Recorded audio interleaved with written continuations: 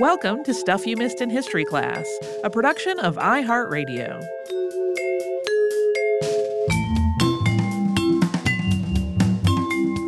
Hello and welcome to the podcast. I'm Holly Fry. And I'm Tracy V. Wilson. Okay, so here we are in part 2 of our two-parter about the White House. And if you missed part 1, that means you skipped past all of the discussion of the construction of the White House and all of the renovations that have been done there over the years. We are talking about a lot of renovation. More than you might even think for a building that old. For sure. And today what we're going to talk about first is the White House gardens and how they have evolved. But then we are going to shift gears and talk about the more serious matter of how deeply connected the president's home is to the country's history of slavery. So while you can jump in here, you're going to miss some of the context that gives a fuller picture to that discussion of enslavement and its role in the early presidential administrations. To talk about the gardens, though, which, as we nodded to in part 1, were a big part of the inspiration for this episode. Gardens were always part of the plan for the White House. George Washington saw to the purchase of property adjoining the lot that was chosen for the house itself. He had the intent to plant a botanical garden. The area that now makes up the South Lawn was owned by a tobacco planter, and the tract that make up the North grounds were purchased from their private owners. Washington, having never lived in the house, did not get to fulfill his garden plans. He had really envisioned something akin to André Le Noutre's impressive gardens at Versailles. We also talked about how Thomas Jefferson was very motivated and inspired by that. The idea was that visiting dignitaries would be able to walk through the White House gardens and find the landscape a rival to anything in Europe. But it fell to the first occupant of the home, John Adams, who was only there for 4 months, to have the first garden planted. And he did that, but it was definitely not quite as grand as Washington had probably envisioned, due to a lot of challenges just with, establishing a garden on land that was never intended for that. The layout of the White House landscape is really more to be credited to Thomas Jefferson, who redesigned everything on the grounds during his time as president. It was under his direction that seedling trees were planted throughout the property to create groves, and he also directed the placement and layout of fences, walls, and the flower garden. The first official White House gardener was Charles Bizet, hired by President James Monroe. And his successor, who was brought in by the John Quincy Adams administration, was Irish immigrant John Owsley. Owsley and President Adams are said to have gardened and planted trees together. And Adams, who clearly did love to garden, established fruit trees and vegetables, as well as the flower gardens that had been planned by his presidential predecessors. Bizet may have been the first, but Owsley was really far more influential in the role of White House gardener, and he continued to serve as the official White House gardener for 3 decades. John Quincy Adams really respected Owsley's knowledge, and he seems to have truly enjoyed the time that he spent learning from the gardener. In a journal entry dated June 5th, 1827, he wrote, quote, "In this small garden of less than 2 acres, there are forest and fruit trees, shrubs, hedges, esculent vegetables, kitchen and medicinal herbs, hothouse plants, flowers, and weeds to the amount I conjecture of at least 1,000. 1/2 of them, perhaps, are common weeds, most of which have none but the botanical name. I ask the name of every plant I see. Owsley the gardener knows almost all of them by their botanical names, but the numbers to be discriminated and recognized are baffling to the memory and confounding to the judgment. From the small patch where the medicinal herbs stand together, I plucked this morning leaves of balm and hyssop, marjoram, mint, rue, sage, tansy, tarragon, and wormwood, 1/2 of which were known to me only by the name. The tarragon, not even by that." Yeah, I like how he discovered tarragon and was really excited about it. Owsley gained a staff to help him during Andrew Jackson's term, enabling him to establish an orangery, we mentioned that in the first episode, where citrus could be grown year-round, again borrowing from the European gardening playbook. Owsley also planted new species of trees during this period, including elm and maple. And John Owsley tended the White House gardens until 1852, and then left during the presidency of Millard Fillmore. There are several dozen commemorative trees on the White House property. That tradition was started by the 19th President Rutherford B. Hayes. In 1876, he initiated the practice with the dedication of a tree to commemorate the centennial of the country. When that massive Roosevelt renovation of the actual house took place in 1902, that we talked about in the first episode, so too was the garden almost completely reimagined. During that time, the White House gardener was Henry Pfister, and he and First Lady Edith Roosevelt designed and executed a colonial garden. The colonial garden only lasted a little more than a decade, though. When Woodrow Wilson became president, First Lady Ellen Wilson removed Edith Roosevelt's design and replaced it with what most modern folks might think of as a classic element of the White House grounds, and that is the Rose Garden. It had been known as the West Garden prior to the redesign, and after it was completed, it was simply the Rose Garden. In 1935, a name recognizable to many, Frederick Law Olmsted, was brought in by Franklin Delano Roosevelt to reshape the gardens. The design that Olmsted came up with has essentially been in place ever since, with changes to the gardens still following the lines that he laid out, and those changes focusing more on content shifts than any alterations to the footprint of the beds. Later, Eleanor Roosevelt also planted vegetables, part of a victory garden that was a symbol of similar gardens being planted throughout the country to bolster the food supply. Even through the 1950s, while the Rose Garden was established by that name, it wasn't what we think of when we envision it today. It was still a private garden. It was not like somewhere that the press would congregate. The Rose Garden didn't evolve into the current space as a place where press conferences and other ceremonies would take place until the Kennedy administration. Changes to the East Garden were initiated during the Kennedy presidency, but didn't come to fruition until President Lyndon Baines Johnson was in office. When the garden was completed, it was dedicated by First Lady Lady Bird Johnson to Jackie Kennedy. Although it is still officially named the East Garden, it is also sometimes referred to as the First Lady's Garden or the Jacqueline Kennedy Garden. Mrs. Johnson also spearheaded the creation of the Children's Garden at the White House in 1969. While the gardens and grounds themselves have, at least in layout, stayed pretty static for the second half of the 20th century and into the 21st, their uses have really varied. The South Lawn has become home to the traditional White House Easter egg hunt, and in 2009, a portion of the South Lawn near the tennis courts was converted into a vegetable garden. That was done by First Lady Michelle Obama and Chef Cam Cass, with an assist from the students of Bancroft Elementary School. Yeah, I imagine ongoing changes will happen forever.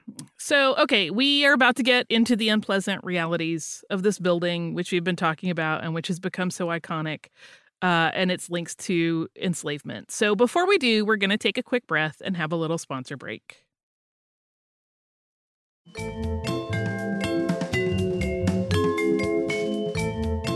So we have been talking at great length about the White House and how it was built and all of this progress and renovation and updating and gardening, but we have to acknowledge that even through numerous early administrations, enslaved labor was part of the White House, literally at its very foundations.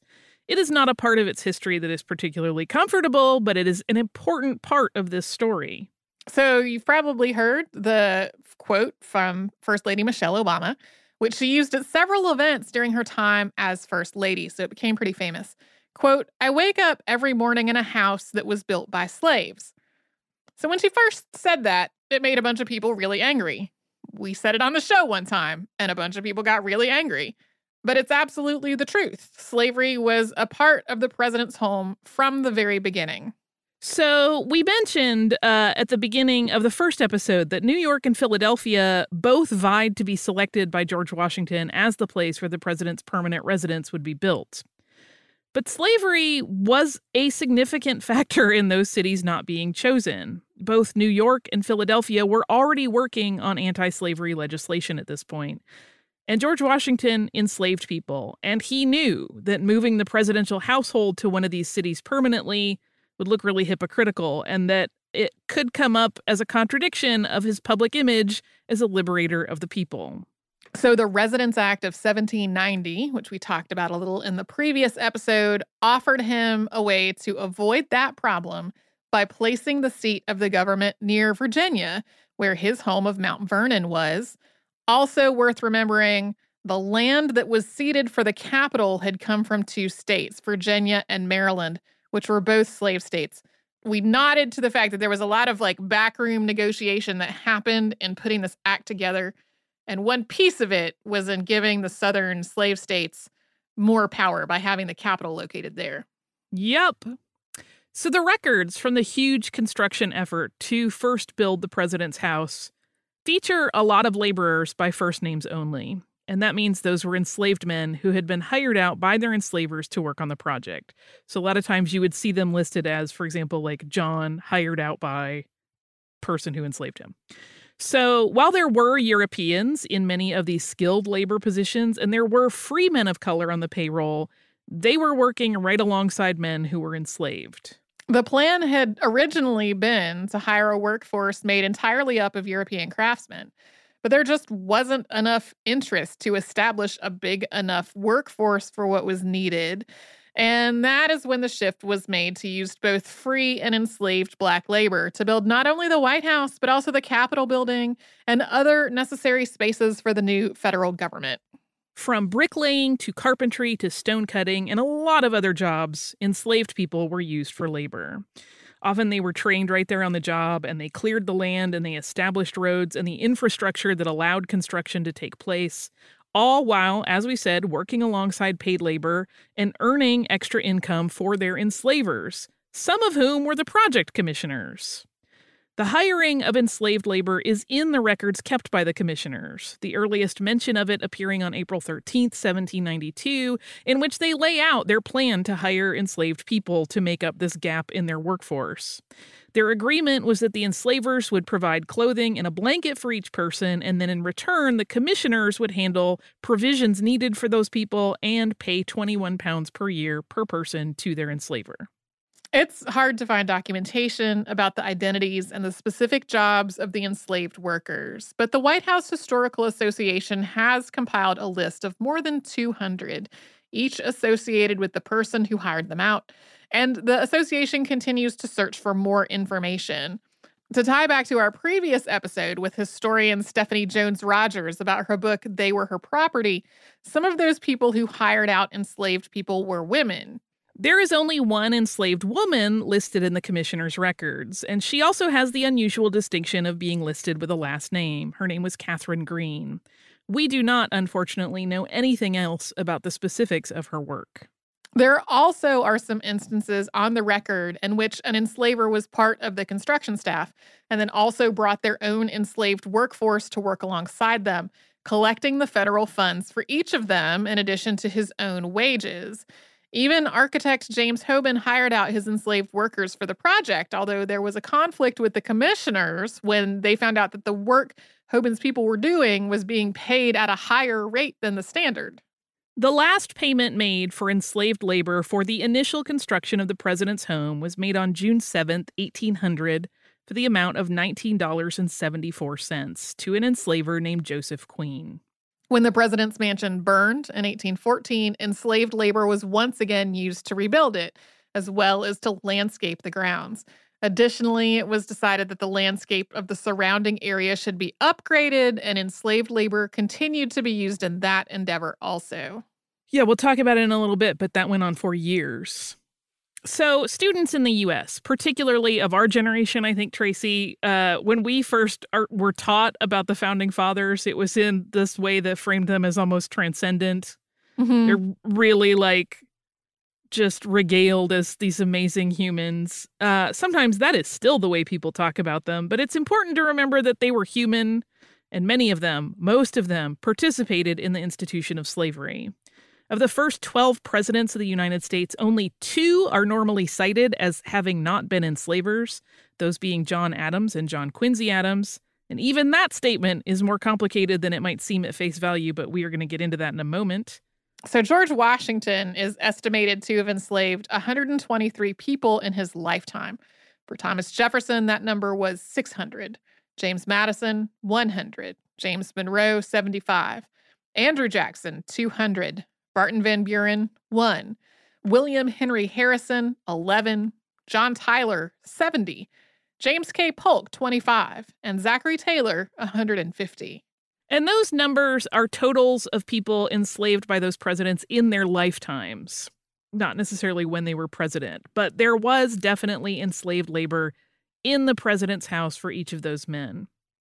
In the presidential household of George Washington, at least 10 enslaved people have been documented. At least 11 were documented as part of Jefferson's time in the White House.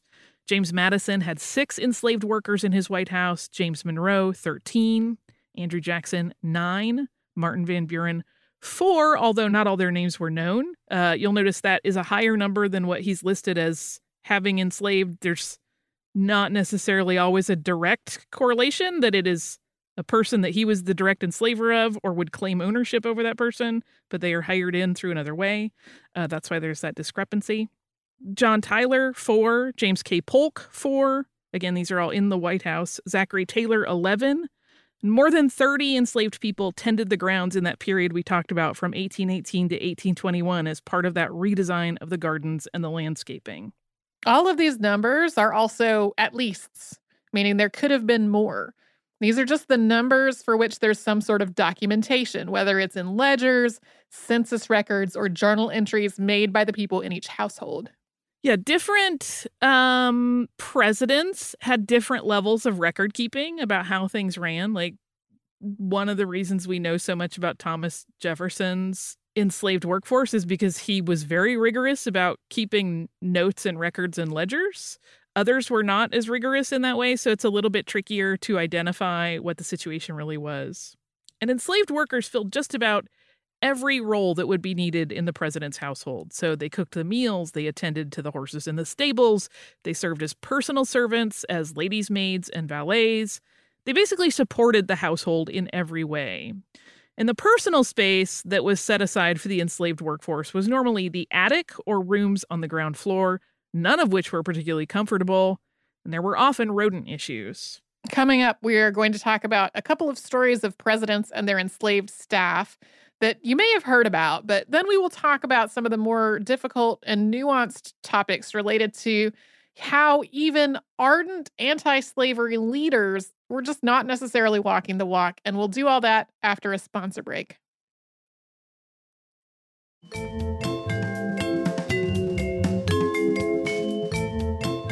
One of the women who had been enslaved in the Washington household caused the president a great deal of embarrassment and probably anger as a result. One of his wife Martha's enslaved maids, Ona Judge, escaped to freedom. Ona was born into slavery at Mount Vernon. She began training as a maid when she was 12, and she was moved to New York with the First Lady in 1789 at the age of 16. When Ona Judge learned that she was going to be given to the Washingtons' granddaughter as a wedding gift, she took her chance and slipped out at dinner one night rather than being moved into the home of a woman who was known to have a temper and a man who she feared might sexually assault her. There was a notice placed in the Philadelphia Gazette offering a $10 reward for the return of Oni Judge, that's how it was spelled in the listing, who had, quote, absconded from the household of the President of the United States. But Ona Judge lived a free life after that, although George Washington pursued her for years. After leaving the president's home, she had made her way to a ship that left Philadelphia and headed to New Hampshire. She did that immediately, and she worked there as a domestic servant, and she settled into a married life with a man named Jack Staines, who she met after she had made her escape. Although Washington twice sent men that essentially tried to trick Ona Judge into returning to Virginia, she outwitted them both times. And then after George Washington died, she lived more or less unbothered, at least by this pursuit. In an interesting twist, Washington stipulated in his will that when his wife Martha died, all of their enslaved workforce was to be freed, which seems interesting considering pretty much right up to the end, he was obsessed with this one person coming back. Yeah, well, and doing it that way also meant that he was technically freeing the people he was enslaving, but without any inconvenience to him or his spouse by having to not have an enslaved workforce anymore. Yeah, there's a lot of her story that I didn't get into here. It's been told in other places, but like the things that really struck me are how much the Washingtons seemed so shocked where they're like, but we treated her like a daughter. And then later in her life, Ona Judge gave statements about her time being enslaved. And she's like, yeah, a daughter that they owned, essentially. Like, to her, it was so obvious why this was a problem.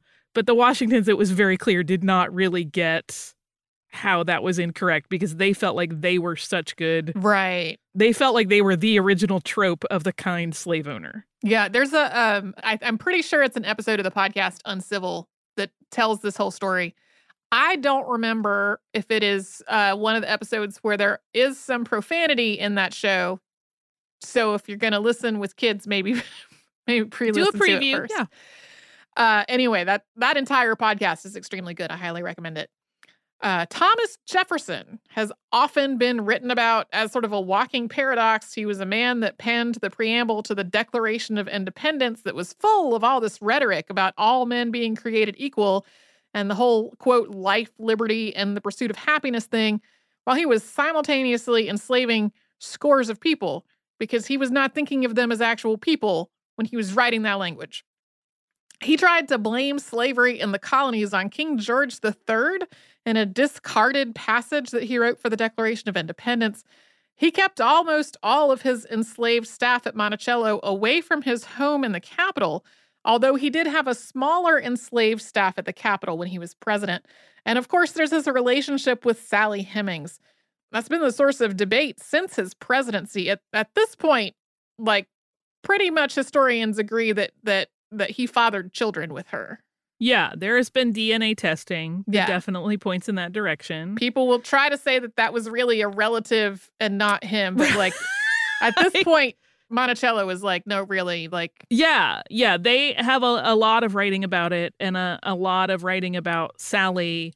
This is one of those things where people like to debate this, and Sally's part in the relationship. The problem is that we don't have anything in her words to really inform any of this. But I remember in high school history having a teacher that really wanted this to be romanticized desperately, which there are plenty of people who still like that version. But I think it's really important to remember, because one of the things that people point to as this being a romantic, like an actual caring for one another sort of relationship, is that they had been in Paris. Sally had been brought to Paris with Jefferson. She was the maid to one of his daughters, and that she had negotiated going back to the United States with him once again to be enslaved, because in France she was not considered property of any kind. And so people are like, well, she must have loved him. She chose this life. And it's like, well, okay, first of all, she was pregnant at the time, so she was in a little bit of a desperate situation. 2, she was 16. This is not a situation where this person really has agency in the relationship of any kind. 3, like a 16-year-old who is with child in France, a country she does not come from. That's not really a choice in that time. Right. So I just, if you are one of those people, I hate to bust any bubbles, but like this one needs to be busted, because you can't really consider this a consensual, like valid relationship, even if they had feelings for one another. The power play, like the power structure involved, is just not one where she had any agency. Anyway, that was my soapbox about Sally Hemings. Yeah. There's certainly more that you could go on about, but we'll keep scooting on. There are also ways where you can see people exercising the agency that they did have. And sometimes people will like use that to be like, well, she could have left because she chose to do these other things. And like, that's not the same thing as being on equal footing with the person who's enslaving you. Right. And she was often negotiating and looking at the future of her children at that point, which is a whole other set of needs and values and sacrifice that further shift that power dynamic. The stories of Washington, Jefferson, and other early presidents and their relationships with slavery are likely not new to many of our listeners. But I wanted to make sure we go back and we talk about the Adamses, because that becomes a lot more multifaceted. And it is a closer examination that will reveal that they too certainly benefited from enslaved labor. And I want to cover this not to vilify them, because they are often held up as like, not these two. But I really think it's important to talk about this so that we can underscore just how institutionalized the practice of enslavement was. So much so that people in power who vocally spoke out against it were also passively part of it and sometimes not so passively. So one of the trickier parts of the accounting of enslaved people in the president's residence is during the administration of John Quincy Adams. While the household of his father, John Adams, at various times may have hired in enslaved labor, it's a little bit unclear. But in the case of John Quincy Adams, while he did not enslave anyone personally in terms of direct ownership, there were at least 2 enslaved people who lived in the president's home while he was in office. So, to set the groundwork here, First Lady Louisa Adams's sister, Nancy Helen, and her husband, Walter Helen, did enslave people. And Louisa's mother did as well. But they were certainly not the only people in the Adamses' life who participated in slavery. And we talked about, in a previous episode, a live show that we did at Adams National Historic Park, about the time that Louisa and John Quincy spent abroad when he was serving as a diplomat. And in the time that they were away, that near decade, Washington, D.C. really had this big growth spurt and became a busy metropolitan city. And so when they returned to a place that was much more populated, and a lot of households with much more affluent people had been established. And at that point, slavery had become very common because most of the domestic servants were enslaved people. And while the Adamses may have hated the institution, they definitely had people in their social circle who had enslaved labor. They were probably served by an enslaved workforce when making social calls. It would have been almost impossible for that not to be the case. But the bigger issue of enslaved people living in the White House in John Quincy Adams's term goes back to Louisa's family. This is a little bit tricky to follow, but when Louisa's sister, Nancy Helen, died, her husband, Walter Helen, married another of Louisa's sisters, Adelaide. And then Walter died, and Adelaide at that point had 4 children on her hands, ages 15 to 1 year old. The baby had been the only child from her marriage to Walter. The others were her sister's children.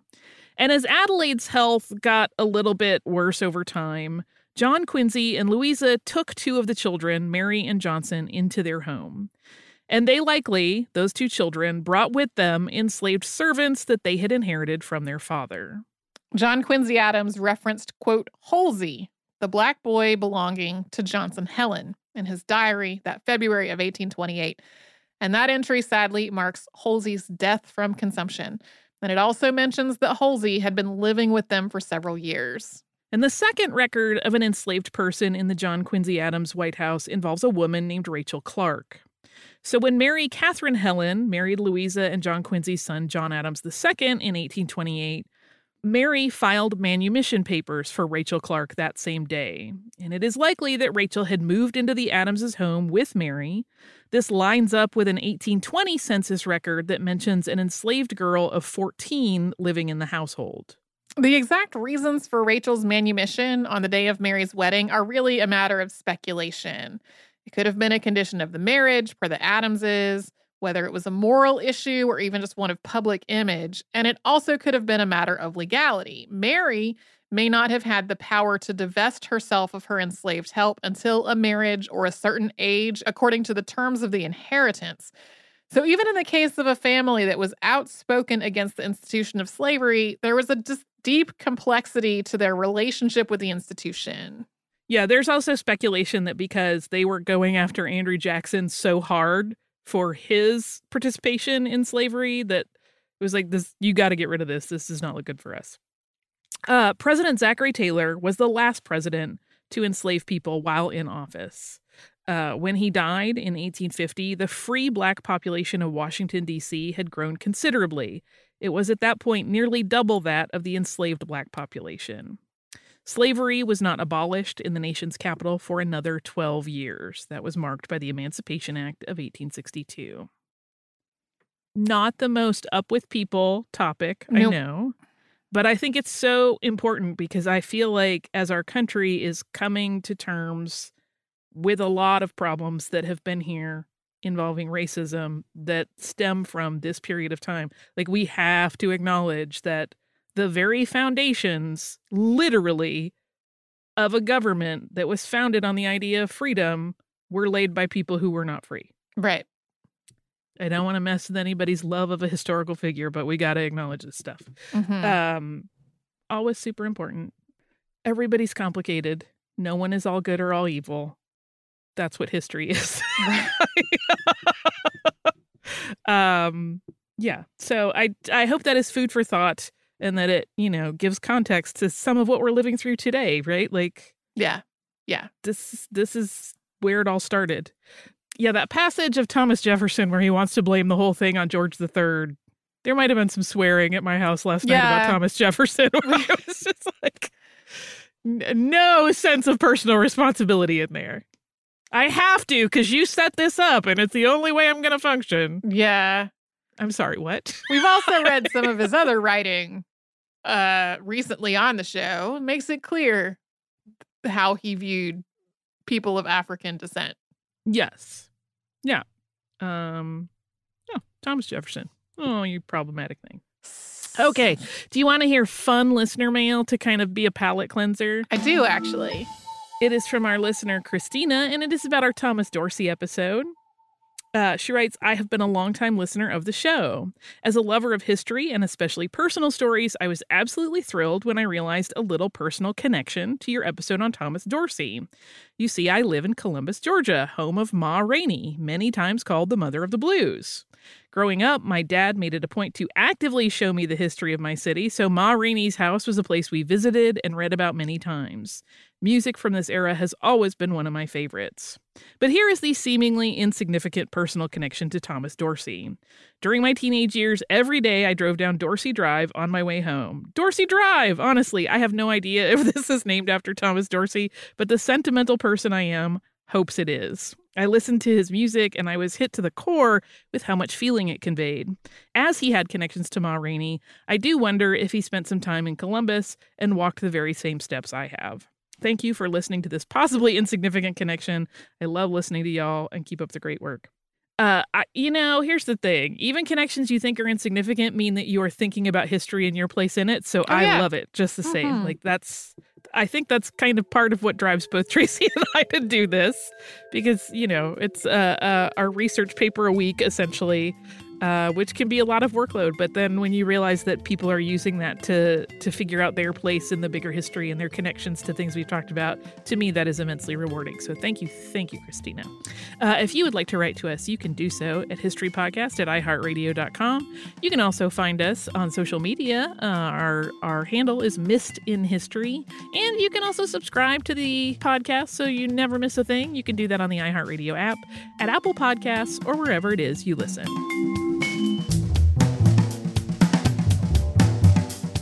Stuff You Missed in History Class is a production of iHeartRadio. For more podcasts from iHeartRadio, visit the iHeartRadio app, Apple Podcasts, or wherever you listen to your favorite shows.